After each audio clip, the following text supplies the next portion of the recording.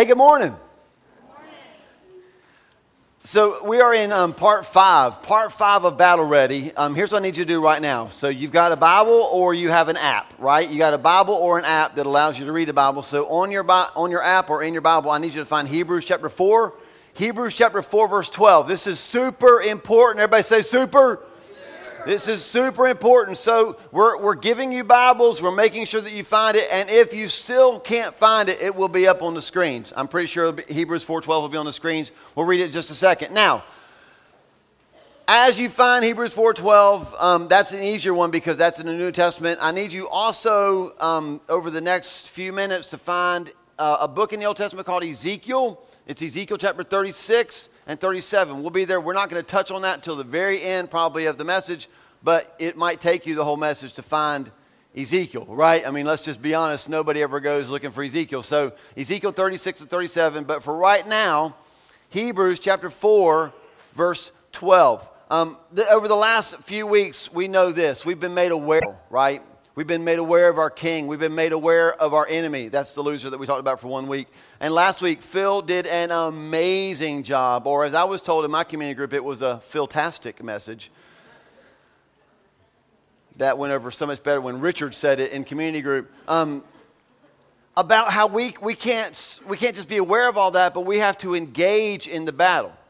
We have to engage in the battle. And so this morning, we are turning a little bit of a corner, and I'm so glad. I've been waiting so long to get to this point where we start to talk about weapons. It's got every dude's attention in the room, right? Weapons that God has given us in the fight. And so this morning, we're going to start with the Word of God. Okay, the Word of God, Hebrews 4:12. We'll read that in just a little bit. Hebrews 4:12, the Word of God, this is the first weapon that He gives us to use in the battle. And what He does is the Word of God equips us, raises up an army to use the Word of God in the battle. Let me say that again. The Word of God raises up an army that uses the Word of God in the battle. So I'm going to phrase it even simpler. It's your big idea. If you got a note sheet, you want to write this down where it says big idea. This is my willingness to admit that a lot of what I say you may not remember yet. We hope you go home. We hope that you study the growth guides. We hope that you re-watch and listen to the podcast. We hope that you just meditate on what God's going to say through me this morning for sure. But if you don't, and all you get is this one phrase, you're going to be good to go. And here it is. Are you ready? The Word of God activates the army of God. The Word of God activates the army of God. Now, I want to take a minute and read you Hebrews 4:12, and then I'm going to show you how the Word of God activates the army of God. There's three very specific qualities that we're going to find in Hebrews 4:12 that allows the Word of God to activate the army of God. Hebrews 4:12. I told you to find it, and I should have been finding it while you were finding it. That would have been super, super smart. Hebrews 4:12 says, the Word of God is living and active. It is living and active, sharper than any double-edged sword. It penetrates even to dividing soul and spirit, joints and marrow. It judges the thoughts and attitudes of the heart. The Word of God is alive and active, sharper than any double-edged sword. It penetrates even to dividing soul and spirit, joints and marrow. It judges the thoughts and attitudes of the heart. Here's the first quality of the Word of God. They're all right here. The Word of God is alive. The Word of God is alive. Now, I know that's a newsflash for many of you who all you knew growing up was that the Word of God was this big, dusty book that sat on the coffee table only when visitors came, right? Your mom and dad would whip that thing out and put it on the coffee table, blow off the dust, turn through some pages, right? We think of it as a boring, outdated book, but Hebrews 4:12 says that the Word of God is alive. It means that it has the quality of life. It means that it brings life to you. It means that it brings life through you. It means that it carries life and that everything that the Word of God touches lives. That's what it means. The Word of God is alive. Now, you can take my word for it. I hope that you do. I really hope you take the Word of God for it. Hebrews 4:12 said that the Word of God is alive. Sometimes it helps when we can hear the testimony and story of somebody else that we know was dead and is now alive. And this morning, that's what we're going to do. I'm going to sit down. And somebody that you know, some of you know this man more than others, but many of you know this man. And here's what you know because you've been watching. He has been brought from death to life by the word of God. Now let me tell you what he hasn't been brought from. Imperfect to perfect yet. Right? But he's been brought from death to life. And not because I'm a good preacher. Can I get an amen? You were nervous if you should say it, but I gave you permission, right? But because God's word is alive. For the word of God is living. It brings and carries life to us. I want you guys to give it up for Mr. Jerry Caudle, who's coming to share his testimony.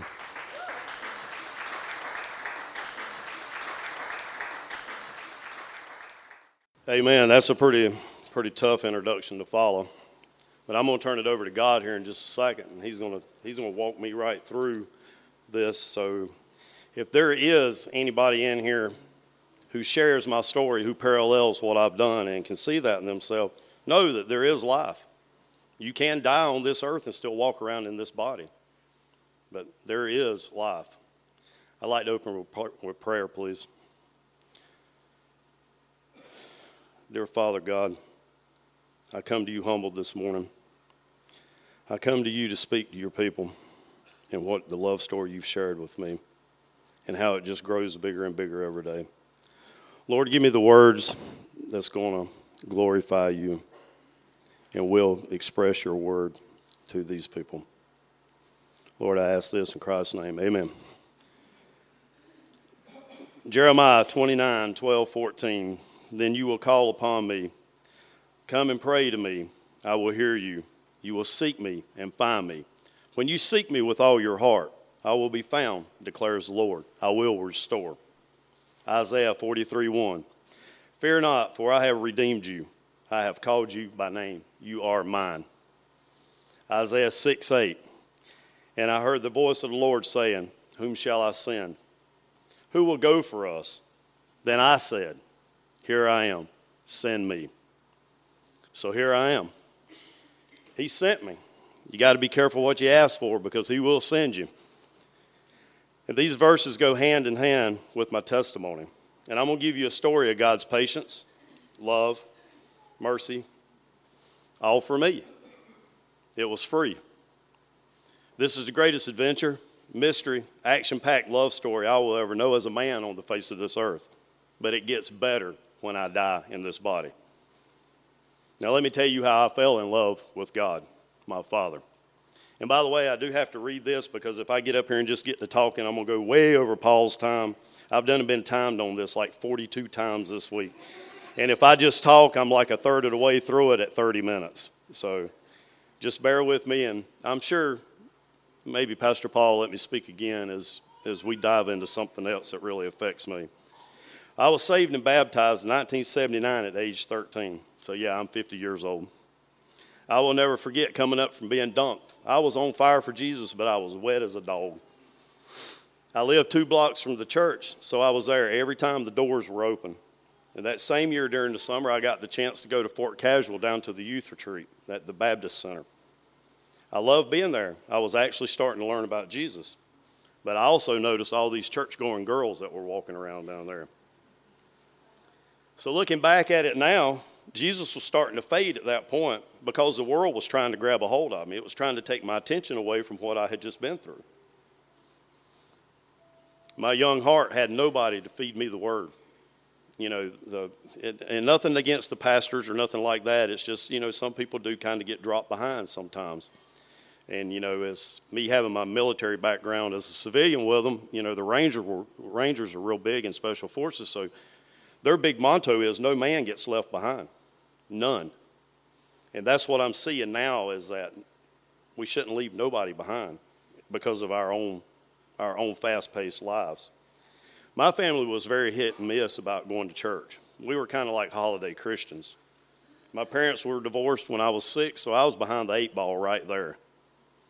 And on Christmas Day of 1983, my dad died at home from a blood clot that had developed from a broken leg that he had gotten from a logging accident. Just a freak thing that happened, you know. It's just One minute he's there with a broke leg, fixing to heal up. Next minute he's dead on Christmas Day. He was 38. I was 17. I was a senior in high school. And my dad was a real outdoorsman. He taught me about hunting and fishing, how to run chainsaws, how to work with my hands, but not so much about how to be a godly man. I didn't have that godly fathering experience. But at 17, I experienced my first true hate. I hated God because he took my daddy. And I was mad at God. I was mad at him for a long time. My question was, if he loved me so much that I had been taught when I got saved and baptized, how could you do something like that? You know, how could you be a loving God and take my dad away from me? 17 years old, that's when I needed my dad the most. But he took him, and I was mad. And I would ask him why, and I never felt like I got an answer, so I just quit asking. I set out to prove I did not need God. Jerry Caudle did not need God. I could fix it all myself. But I also remember being at that age standing in front of my dad's gun cabinet because he was a hunter and he had guns like you wouldn't believe. And I stood there and I looked in the guns and I thought, there's the answer to your problem. Just end it now, be done with it. Don't even try to do this thing called life. But I was a coward. But now I see why I was a coward. It wasn't I was a coward. It was part of a plan to bring me to where I'm at right now. I don't have all the answers and I don't pretend to. But I got the answers that gives me peace. And that's all that matters right now. But I spent the next 3 years after my dad's death trying to figure out where I fit in at. Nothing seemed to really work. And I met a girl, and we kind of rushed into getting married because the initial pain had eased because she kind of took a little bit of that away from me. By 88, I'd gotten a job at the prison. So now I had a badge, I had power, and I had authority. I was a man, right? No, I was the furthest thing from it. Dealing with those conditions in my mindset only made me do one thing. It made me hate the world, and it made me build bigger walls around my heart to keep people away from me. So now, by the time 1993 got here, my marriage had failed, and I'd hated my job. I hated the world, I hated myself, and the worst thing, I hated God. And I was still mad at him. I was still carrying that resentment, and I refused to talk to him. I just wish he'd leave me alone and go on to find somebody else that really needed him. But all the years, he would confront me, and I would run from him. Later in 93, I met Kim, my wife now. I'd gotten a new job. Life was going to be great now. Kim made me feel new. She understood me. She got me. So I pursued her, and I won her heart. Now it was time to work hard and rebuild my life. For years, our marriage was just a getting-by marriage. I had no idea how to be a leader in my home. I was a failure from the beginning with it. So instead of me finding God, I found powerlifting. And that's how I removed my rage with the weights. Yeah, my body got bigger and I got stronger, but I was still just as empty as I was before I started doing this because I had no glory to do it. In 2002, I stumbled across a part-time job with U.S. Army Special Forces. Now, I was a civilian. Get it straight, I was never a long tab Green Beret. I've never been in the military. But for some reason, as a civilian, I was lined up with these guys. And after a few years of working with them as a volunteer, they offered me a paying job with them because I had a knack for understanding what they were doing. For those that don't know what they do, they go into a denied territory, a small group of guys, a 12-man team. They build rapport with the indigenous people that their mission statement calls for. They train and assist them and become a force multiplier. And they work in covert military operations and tactics. All right, now I'm with these bad gunslingers now, so I really have something to prove. But the only thing that I really got out of it was I had become desensitized to mankind. I just hated the world that much more. Something bad would happen in the world, and I would just basically be like, oh, well, that's just the way people act. Instead of it tearing my heart out, it just made it that much harder. My motto was, kill them all, let God sort them out. He's the judge. We just give him something to do. But during all this time, me and Kim started spending more time apart. She was tending to the house and looking after the girls, and I was on my own quest to become a man. And this quest eventually took me to the pits of hell on earth. And I'm not a bit proud of what I'm fixing to tell you, but it is part of what I am, or what I was. I cheated on Kim with a woman who offered me worldly validation as a man. But as I engaged in this affair, the guilt was overwhelming. Didn't know why, it just was, so I wanted to end it. After a few months, the fun had worn off, and I wanted out. So I tried to correct my cowardice and quietly go back to my home. And at first, it happened quietly. But Kim did find out, and I got the dreaded phone call to come home and explain what I had done. Driving home that day from work, the only thing I could try to do in that truck, I didn't ask God for help. I was trying to figure out a lie to cover it up with. You know, it's Special Forces SOP. I always have that cover story. Don't let them catch you. But I had been caught. When I walked through that door, she had more emotion than I had ever dealt with another human in my life. Mad, hurt, upset, that was an understatement. She was ballistic. And she had no fear of me. And that's something I always had tried to set up with people, put an intimidation factor there so they wouldn't bother me with anything. Or I would be able to tell them what to do and I would get my way with it. But long story short, she asked me, I admitted it. She asked me questions, I answered. And then we began the process of her forgiving me. And I thought, boy, Jerry, that was close. You know, you got to get your act together, get your butt in church, try harder, give more, be nicer. Same old blah, blah, blah, the mainstream message in church right now for a man. Give more, be quiet, sin less, that kind of stuff. That's not what a warrior does. A warrior makes a noise. He roars for his dominion, his king's dominion.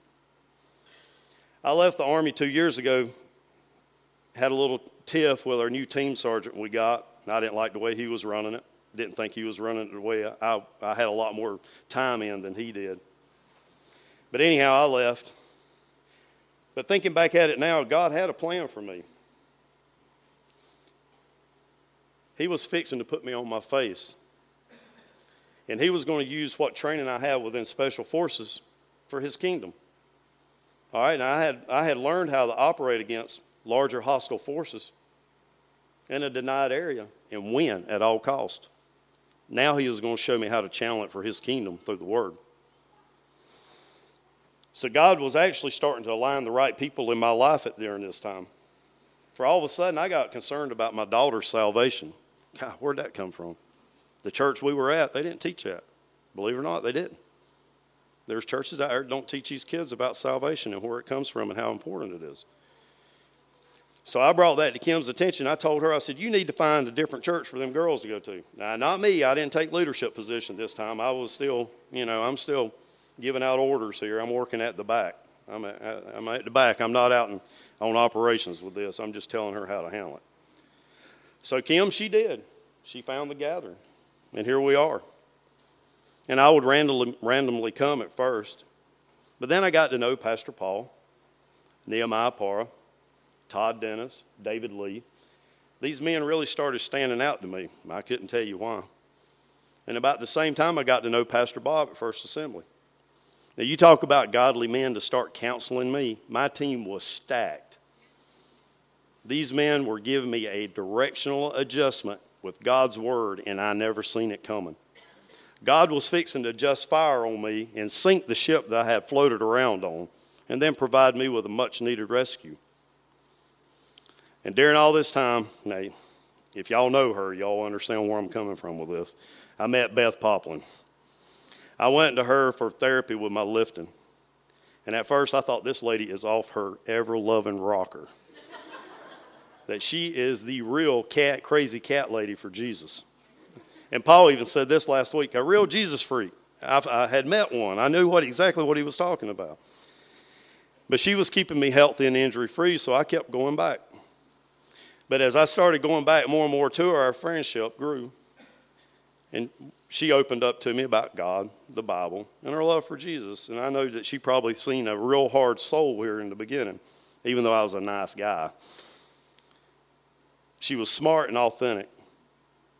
And then she became my beautiful sister in Christ that would call me out when she seen me wrong, or if I had the misinterpretation of something I had read. She's that kind of person. And I remember about the time the Power Force showed up here when Jerome Keene came. Beth was all over me about, you got to go to the First Assembly. You got to go. And I'm like, why do I care about going to that? I know what it's like to pick something heavy up. I don't need to go see these guys do that. And at the last minute, I changed my mind and I went. And there I met Paul Rogers, my Ananias. He was a power force in himself. He was full of the Holy Spirit. And just before he went home, after they had gotten done in Florida, I got to spend an hour or so one-on-one with him and hear his dirty testimony, what he told me as a man, not what he tells a mixed group of people. And it was a real eye-opening experience. But when that was over and said and done, I blurted out at him, can I pray for you?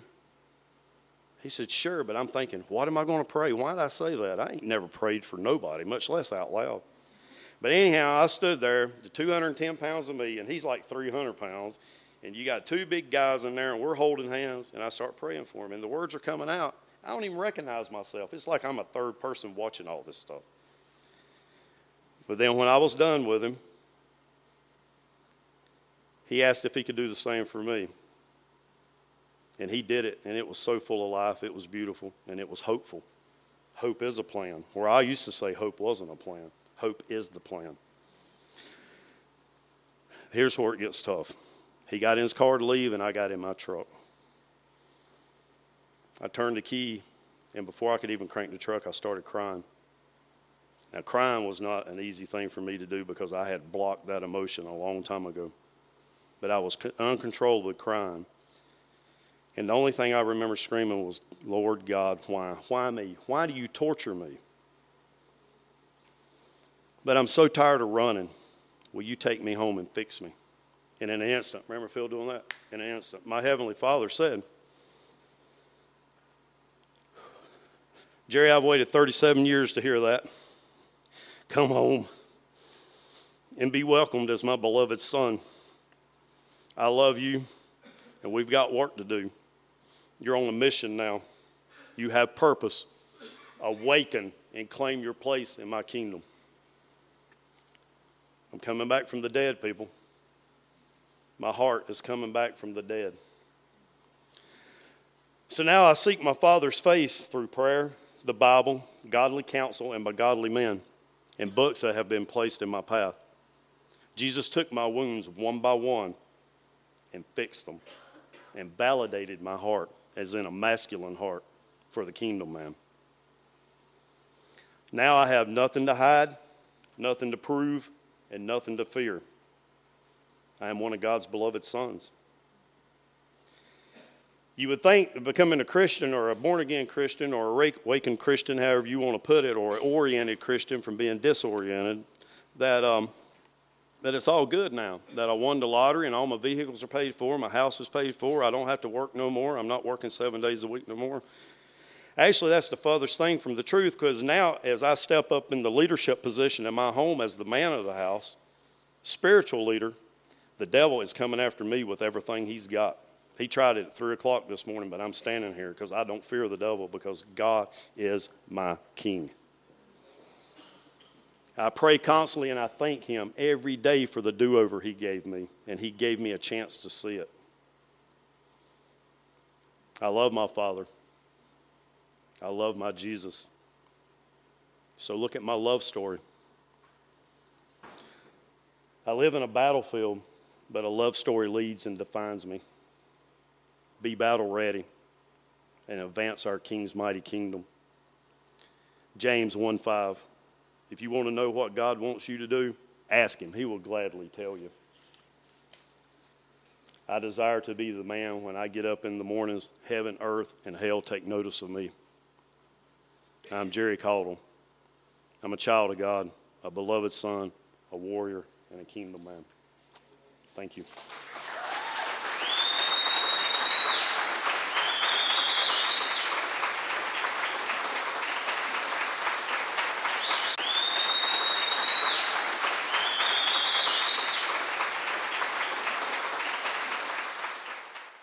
Death to life, right? I said death to life, right?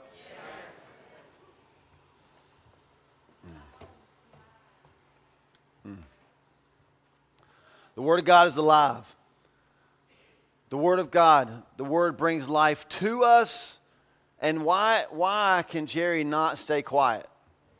Because when the Word of God brings life to us, the Word of God then brings life through us, okay? You're in Ezekiel 36, 37. Just keep your finger there. When we get to reading that later, that'll make sense. Just remember for right now that the Word brings life to us and the Word brings life through us because the Word of God is alive. Now, Hebrews, the author goes on and says, not only is the Word living, but it is also active. The Word of God is active. Let me ask you a quick question. Somebody who is alive but not active, we have a term for those people. They are called, see if you can say this with me, they're called couch potatoes. People who are alive but not active are called couch potatoes. The Word of God is not a couch potato. The Word of God is alive and it is active. And the Greek word for active actually means effective. So the Word of God is not just powerful, like just dormant power, but it is power for doing something, for being effective in something. And here's two things that the Word of God is able to do. Two things that the Word of God is able to do because it is alive and because it is active. One, the Word of God accomplishes God's purpose. If you're taking notes, write down accomplishes God's purpose. Jeremiah chapter 1, verse 12. God said that He is watching over His Word to see that it does what it's supposed to do. Don't raise your hands, but if you are an investor, if you play in the stocks, if you have a retirement account, if you are an active investor, then here's what that means. It means that you are watching your funds, you're getting statements, and every now and then you call your accountant and you say things like this, time out, excuse me, this fund is underperforming, and I have found another fund, and at your I'm asking that you would take some of my money in this underperforming fund, and you would move it to this fund that promises me 328,000% return in 3 months. There's no fun like that. I'm just having fun, right? Because you are an active investor. You are watching over your retirement to make sure that it performs. And if it does not perform, then you make changes. This word, this Greek word for active, that's what it's talking about. Jeremiah 1:12 says that God is watching over His word, His investment, to see that it performs. Isaiah. These are just verses to jot down. Isaiah chapter 55. I've got 11 up there, but 10 through 13. Isaiah 55:11 says that God watches over His word, that it will not return void. It will accomplish the purpose for which it was sent. But here's how the picture plays out in verses 10 and 11. I love this. It says, as rain and snow fall from heaven. Snow would be nice, right? I mean, like it feels like summer in here today, right? It's crazy. But as rain and snow fall from heaven and water the ground and water the seed so that a harvest can be taken out of the ground, paraphrasing, but that's what it says, so shall my word not return to me without accomplishing what I sent it to do. Can you just imagine this? Just picture this. Rain coming down from heaven and getting almost to the ground and just you turning and going back up. Wouldn't that be crazy? God's word doesn't do that either. God sends His word, His active, effective word, to accomplish His purpose. So because God's word is active, it's able to accomplish God's purpose. Here's the second thing that it's able to do. How does it accomplish God's purpose? By activating God's people. What we're going to see in Ezekiel is this. Have you ever noticed that God could just, we're into snapping fingers, Phil did it last week. God could just do this, and whatever He wants could happen. I mean, do we agree on that? He could do that.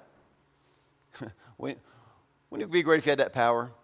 Walk into your house, dirty dishes everywhere, laundry piled up, not one, not two, not three, yay, even the whole house. And you could just go, and the house is clean, right? Wouldn't that be great? God, I don't want to jack with your theology, but God really could do stuff like that. He really could just snap his fingers. We're going to read in Ezekiel 37 about a valley of dry bones in just a little bit. And what I want you to see is that God could have said to Ezekiel, hey, Ezekiel, I got an idea. Just stand back and watch this. And he could have snapped his fingers, and those dead bones could have come together, and then it could have been an army of living people.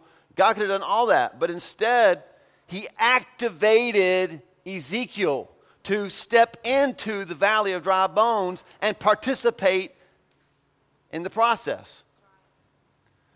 Whether you like it or not, whether you think I'm any good at it or not, this morning, as the pastor of the gathering, I am activating the army of God. Jerry this morning was a participant in activating the army of God.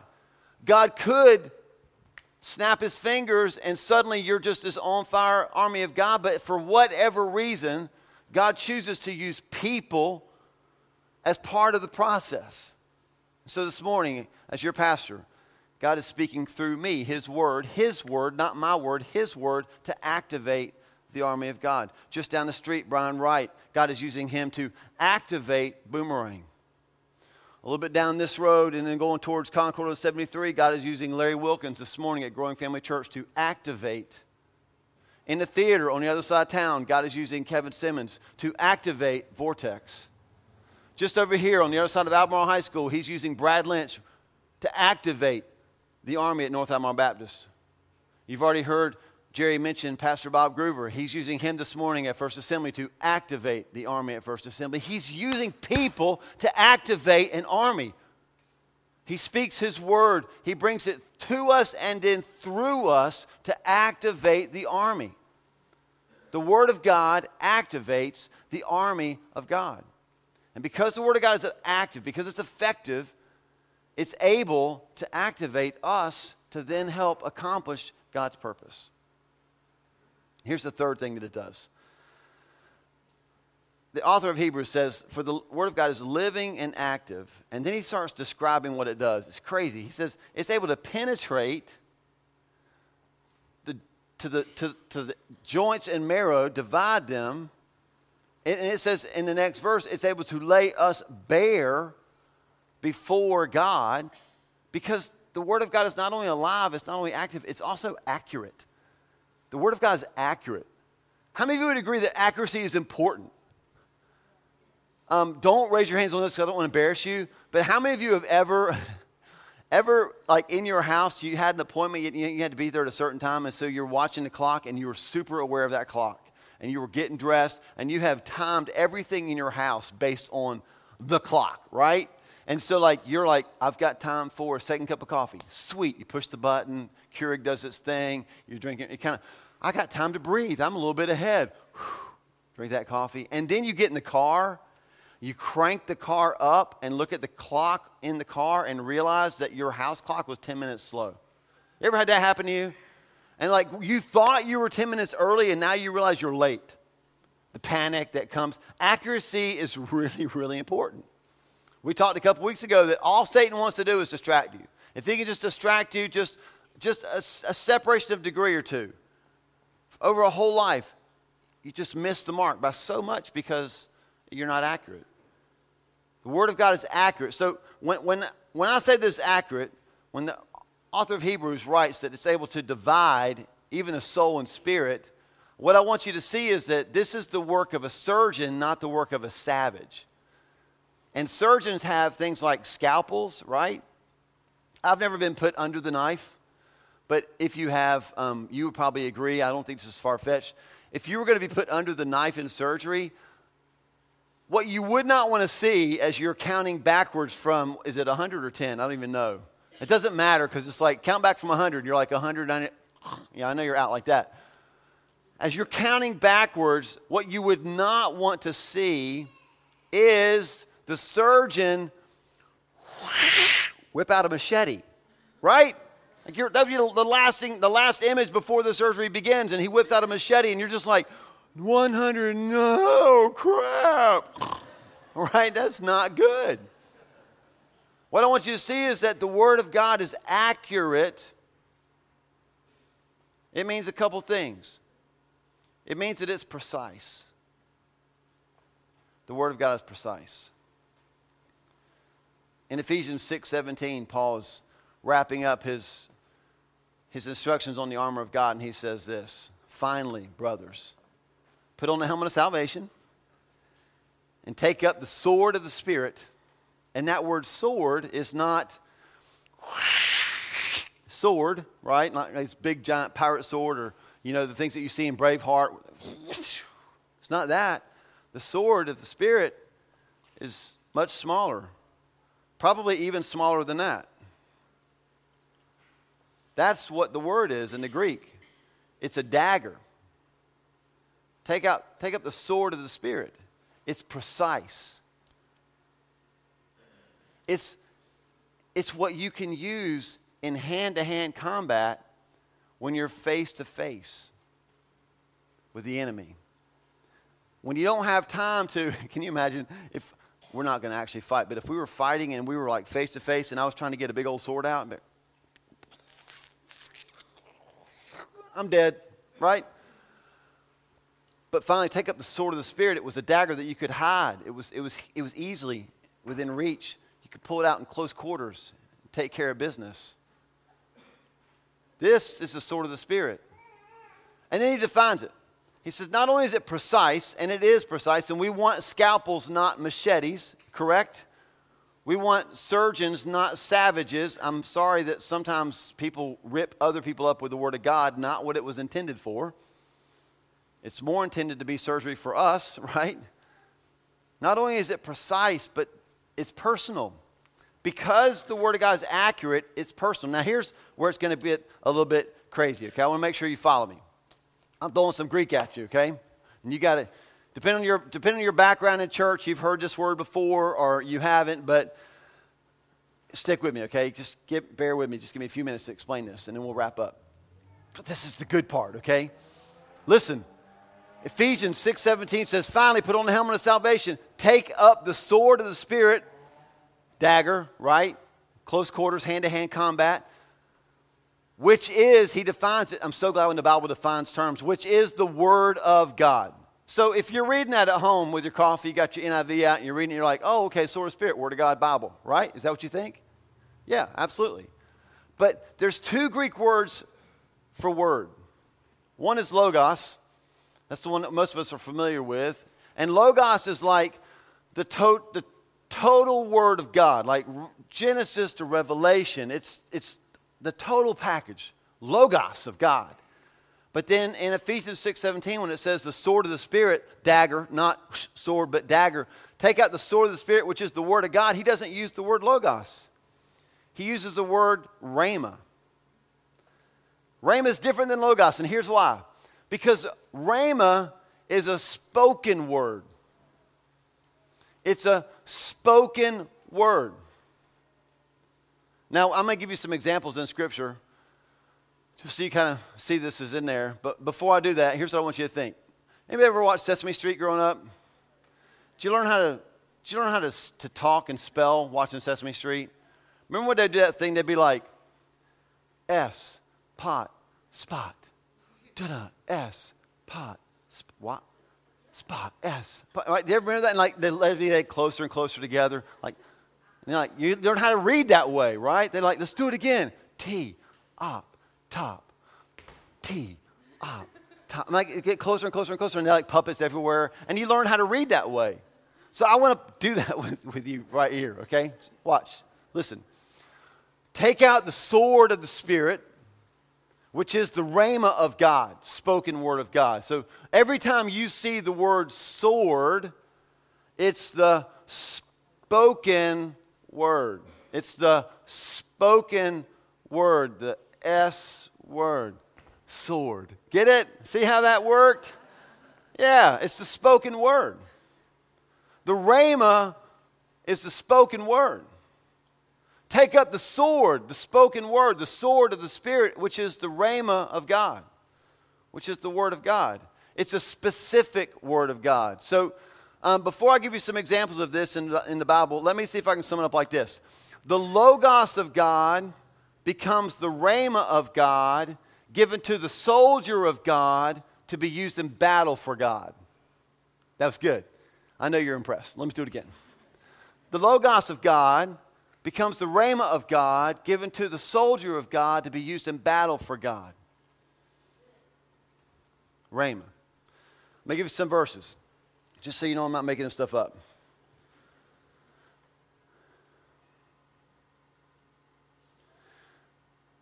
Jesus, in Matthew 4:4, said, "Man does not live by bread alone, but by every rhema that proceeds from the mouth of God," the spoken word. John 6:63. Jesus said, "The words that I speak, the rhema that I speak, are life to you." The word is alive. It brings life to us and through us. Romans 10:17 says that faith comes by hearing, and hearing by the rhema of God, the word of God. The Logos of God becomes the rhema of God given to the soldier of God to use in the battle for God. So, you ever been reading the Bible and like you're just, I'm not getting anything out of this, and all of a sudden you read a verse and it's like, oh man, that's good. You ever had that happen? That's when you pull your journal out, you write it down. Man, that's a good, I've read that a million times, and wow, that's really good. If Paul lets me preach, I'm going to preach on that. That's so good. That's the Logos of God, by the power of the Holy Spirit, becoming the rhema of God. And there's a reason for that. It's because you're in a situation, hand-to-hand combat, close quarters, where what you don't need to do is, "In the name of Jesus, Satan, I command you to leave me alone because," and start quoting in Genesis 1 all the way to the end of Revelation. You don't have time for that. In hand-to-hand combat, sometimes what you need is a dagger of truth, just a word, a rhema that God's giving you to attack him with. Let me give you a couple of examples. When Wendy and I were on staff at First Assembly, and we knew that God was moving in our hearts to get us to leave that staff position and go out on the road, and we were like any of you would have been, scared out of our minds. And I remember saying to God, if that's what you want me to do, that's cool and all, but you're going to have to give me like a verse, right? I'm not going on emotion. I'm not going on a dream. You're going to have to give me a verse. And we prayed and prayed and prayed for a verse. And then driving home one day from work at First Assembly, just John 13:4 popped in my head, and I was like, sweet, this is it. It's going to be the verse that says, "Paul, leave First Assembly and go on the road." And I went home and ran into the house, and Wendy was like, "What?" And I said, "I can't talk right now. I think I got it. And I opened up the Bible, and it says, "And Jesus got up from the table, took up a basin, a towel, and washed his disciples' feet." I was like, that does not say anything about leaving Albemarle First Assembly. Nothing. What is up with that? I just kept reading it, and all of a sudden, that verse that I had read so many times before, the Logos of God, became the rhema of God for me. And I walked into the den, I said, "Wendy, this is it." I read it to her, and she went, "Huh?" I said, we're supposed to get up from the table where we're being fed, and we're supposed to go serve the disciples of Christ. And she was like, "Dang, that's good." I know. And I couldn't have thought of that. Rhema, word of God. When it was time to start this church, I wrestled with God and said, "I don't want to start a church in Stanley County. There's like 1,000. Why do we need another church in Stanley County?" And I was sitting in a church service. The preacher was preaching from Luke chapter 5 about how Jesus told Peter to go back out and put his nets down again. And then the preacher kept on preaching. I'm sure it was great, but I was lost at that point because I'm reading it. And all of a sudden, a story that I'm sure was being preached about something different in that service, and I had read so many times before, all of a sudden, God said, "Paul, dude, clue in. What did Jesus tell Peter to do?" And I went, "Fish." He said, "Where?" I said, "I don't know, the pond." He says, No. The same pond where he had been fishing. And he said that there were fish that he did not even know about. And God said, you can plant a church in the same city because there are fish that you don't know about. Logos of God became the rhema of God. When Wendy and I were struggling through infertility, I know I got to wrap this up. When we were struggling through infertility, God took me to 2 Kings, where the prophet said to a woman, "Sometime around this time next year, you'll have a son." And I'd read that so many times. But in that moment, I remember saying to God, this was exactly what I said to God, just so you don't think I'm a name it, claim it kind of guy. I was like, "God, I don't even know if it's legal for me to say that's my promise. But I think you're telling me that I'm going to have a son." And then I got home and found out that Wendy had a conversation with a friend of hers about that same scripture. And she was saying to God, "I don't know if I can do this, but I think you're telling me I'm going to have a son." the Logos of God became the Rhema of God, and because he gave her the word and me the word, we had twins.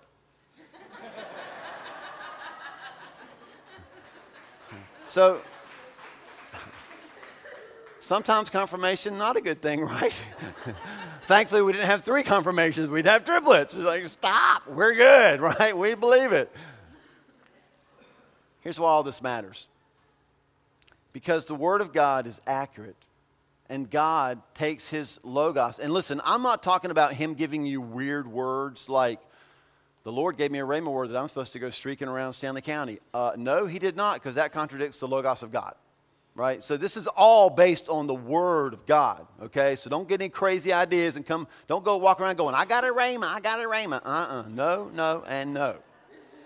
Okay? If you have a rhema, it'll be based in the Logos, and if you don't, shut up.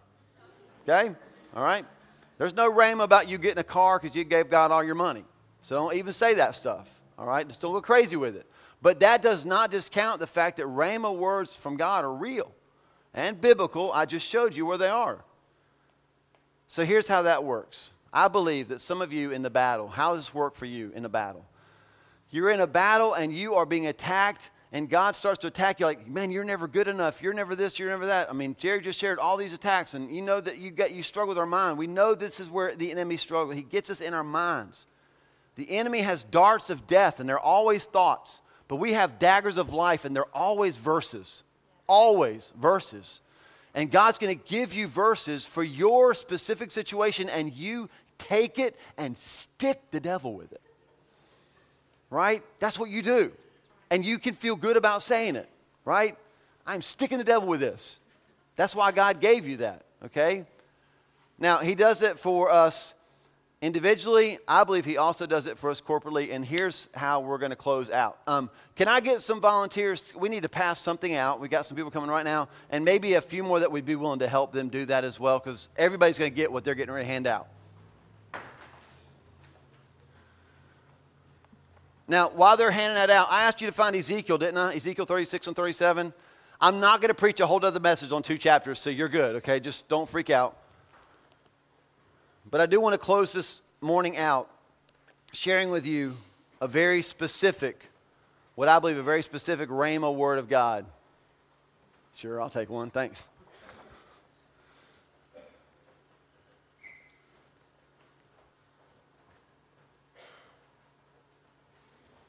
All right. So, at the end of last year, towards the end of last year, I don't know if you noticed or not, but we come to church it's really small, isn't it?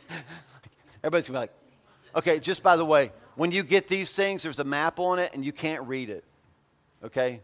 But there's a website where you can read it, and I can print you a bigger one if you need it. Anyway, at the end of last year, we come to church every Sunday morning at 7:30, and we pray. It's not a lot, but man, is it powerful. And we worship, we pray. We just kind of invite the Holy Spirit to come in this place and just, man, blow you up. It's basically what we ask him to do, just wreck people for you, Jesus. And so last year, at the end of last year, as I was praying, I don't get lots of stuff in my head, but I got this word in my head. It's like I couldn't get it out. I couldn't stop thinking about this word, and the word was cultivate. And I just knew God was saying, man, Paul, cultivate, that's the word. That's what I'm telling you for the gathering in 2017. It is time to cultivate. And, you know, I can't grow anything. Like if you gave me, I'm surprised I don't kill living things, people. But if you gave me a plant, come back in a week, it's dead. I'm just telling you right now, I can't cultivate nothing. So I don't even know what the word means. So I start studying cultivate. I do what you should do. I go to smarter people and ask them, like, what's cultivate about? And here's what I learned. Agriculturally speaking, cultivating is preparing the soil, not just for any harvest. Look it up. You'll see it's true. But cultivating means preparing the soil for a large harvest. Cultivate. So, remember when it snowed? Well, it didn't really. Remember that time that they called for 14 inches and it, like, whatever it did, God spit, and that was about all we got, right? But it was enough for us to have to cancel church because the roads were kind of weird and icy, all kind of stuff, black ice. So we didn't have church that week, and we didn't have growth guides. And so some community groups met and some didn't, but the PAR community group met. And Renee sent me a text, and she's like, tonight at community group, we're talking about cultivate. And I was like, sweet, that's really cool, right? But then she came to leadership team, the next leadership team meeting, and she said, before we left, she said, I've got to read this for you guys. And I was like, when people say that, you have to let them read, right? You can't say no. So she pulls out Ezekiel chapter 36. Are you there? Ezekiel chapter 36. And she said, Paul, I did a word study in the Bible on cultivate, and there's a lot of verses, a lot of passages, but this is the passage that really caught my attention. I think you might have said it might have been the last one you shared at your community group. And she said, I just need to read it to you because I really feel like this is a word that God's speaking to our church. Now, when people say that, I lean in to listen, but cautiously, right? Like, God wants me to speak a word to your church. You should all drive Hondas. Oh, okay, whatever. I like Hondas, but let's go with it. Ezekiel 36, here it is, 33 to the end of the chapter, and this is what it says. Now, as I read this, picture Albemarle, okay? We're in the process of rebuilding this Kimbrell's furniture store. In the middle of a city where, have you noticed a lot of empty buildings? Yeah. Like, okay, you got it? So picture Albemarle as I read this. Oh my goodness, this makes me so excited. It was so good. I hope it's good for them, but if nothing else, me, you, and Wendy are all over it, right? This is what the sovereign Lord says. On the day I cleanse you from all your sins, I will resettle your towns, and your ruins will be rebuilt. The desolate land will be cultivated instead of lying desolate in the sight of all who pass through it. They will say, this land that has laid waste has become like the Garden of Eden. The cities that were lying in ruins, desolate and destroyed, are now fortified and inhabited. Then the nations, cities, counties around you that remain will know that I, the Lord, rebuilt what was destroyed, and I have replanted what was desolate. I, the Lord, have spoken, and I will do it. This is when the sovereign Lord says, this is what the sovereign Lord says, once again I will yield to the plea of the house of Israel and do this for them. I will make their people as numerous as sheep, as numerous as the flocks for offerings at Jerusalem during her appointed time, feast. So will the ruined cities be filled with flocks of people, and then they will know that I am the Lord. Listen, I have no doubt that don't freak out when I say this, right? Because I'm with you. It's a rhema word of God to our church. No doubt. No doubt. Everybody say no.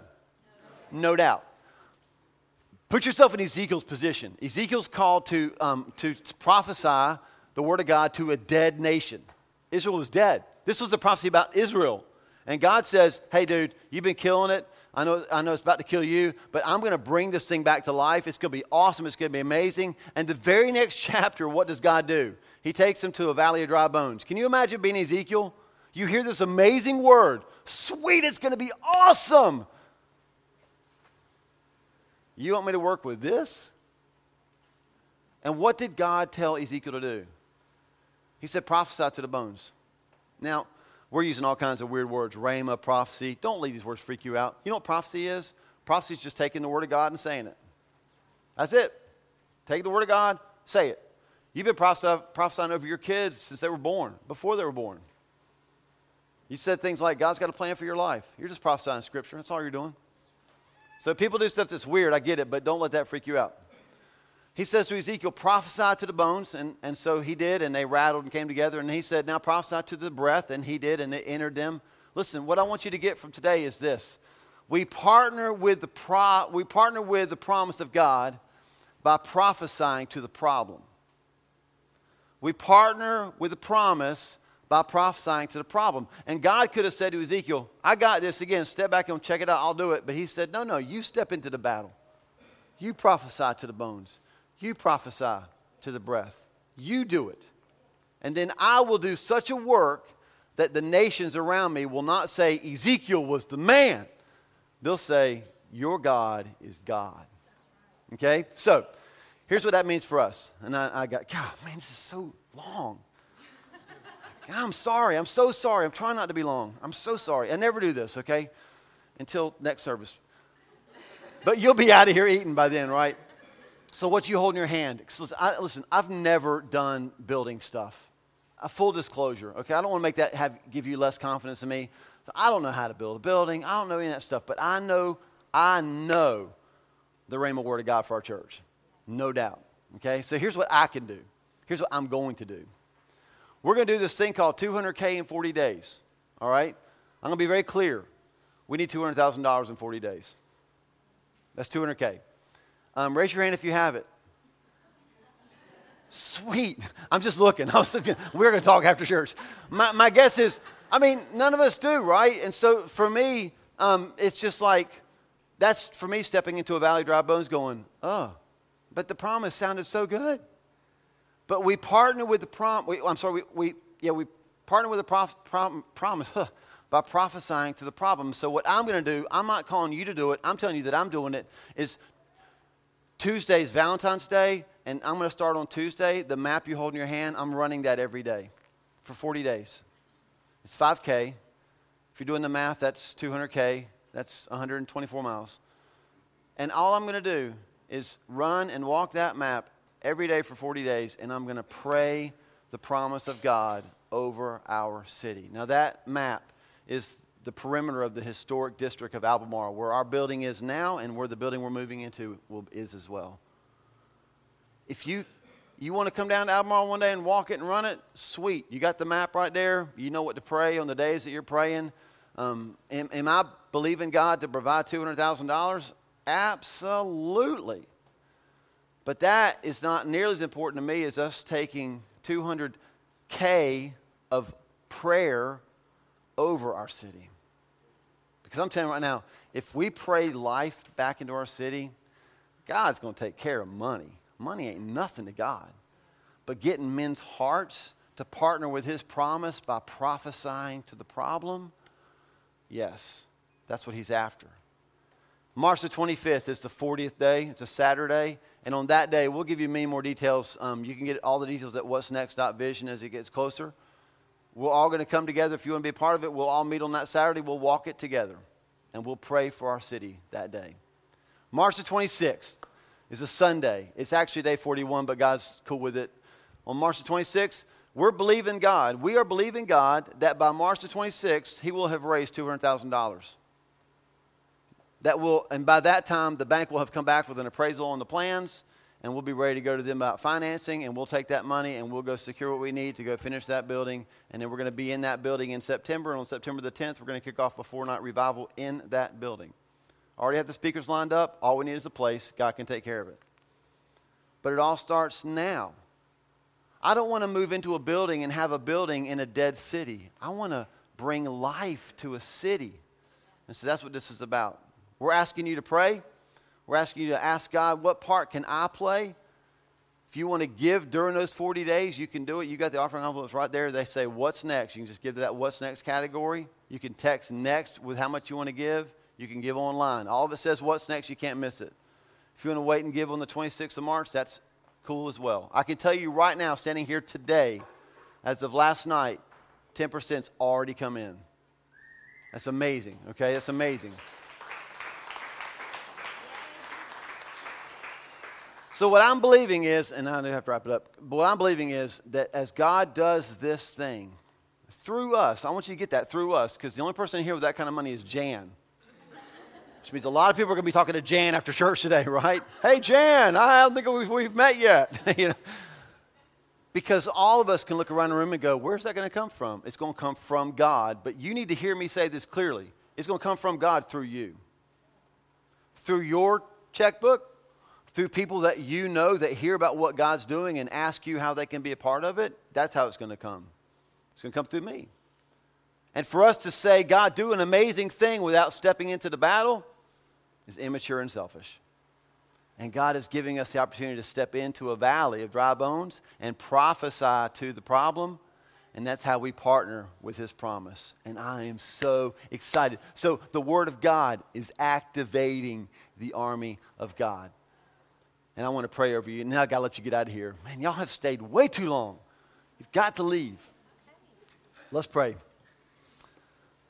God, I thank you so much for just what we have seen and experienced today, the truth of your word, the way that your word is living, the way that it's active, the way that it's accurate. I thank you for the way that over the next 40 days, you are going to speak to your people, rhema words. We're going to have devotional time with you when the Bible on the page just literally leaps off the page God, those of us that are facing situations at work, situations in our families, situations with relatives beyond this city, situations, God, where we need hope, where we need direction, where we need from you that rhema word, you're going to give it. And I thank you for what we read just in John 6:63, that the rhema word you speak, Jesus, to us is life. And so we speak that life over our church and over our city, over the places around us that seem to be dead and beyond repair. The promise of God is that the glorious ruins are going to come to life. And we thank you. We give you freedom, God, to activate us with your word, just like you did with Jerry. Thank you, God, for his testimony, for the reality that you are a God who brings dead things back to life. And for that, God, we give you praise. In your name, Jesus, amen.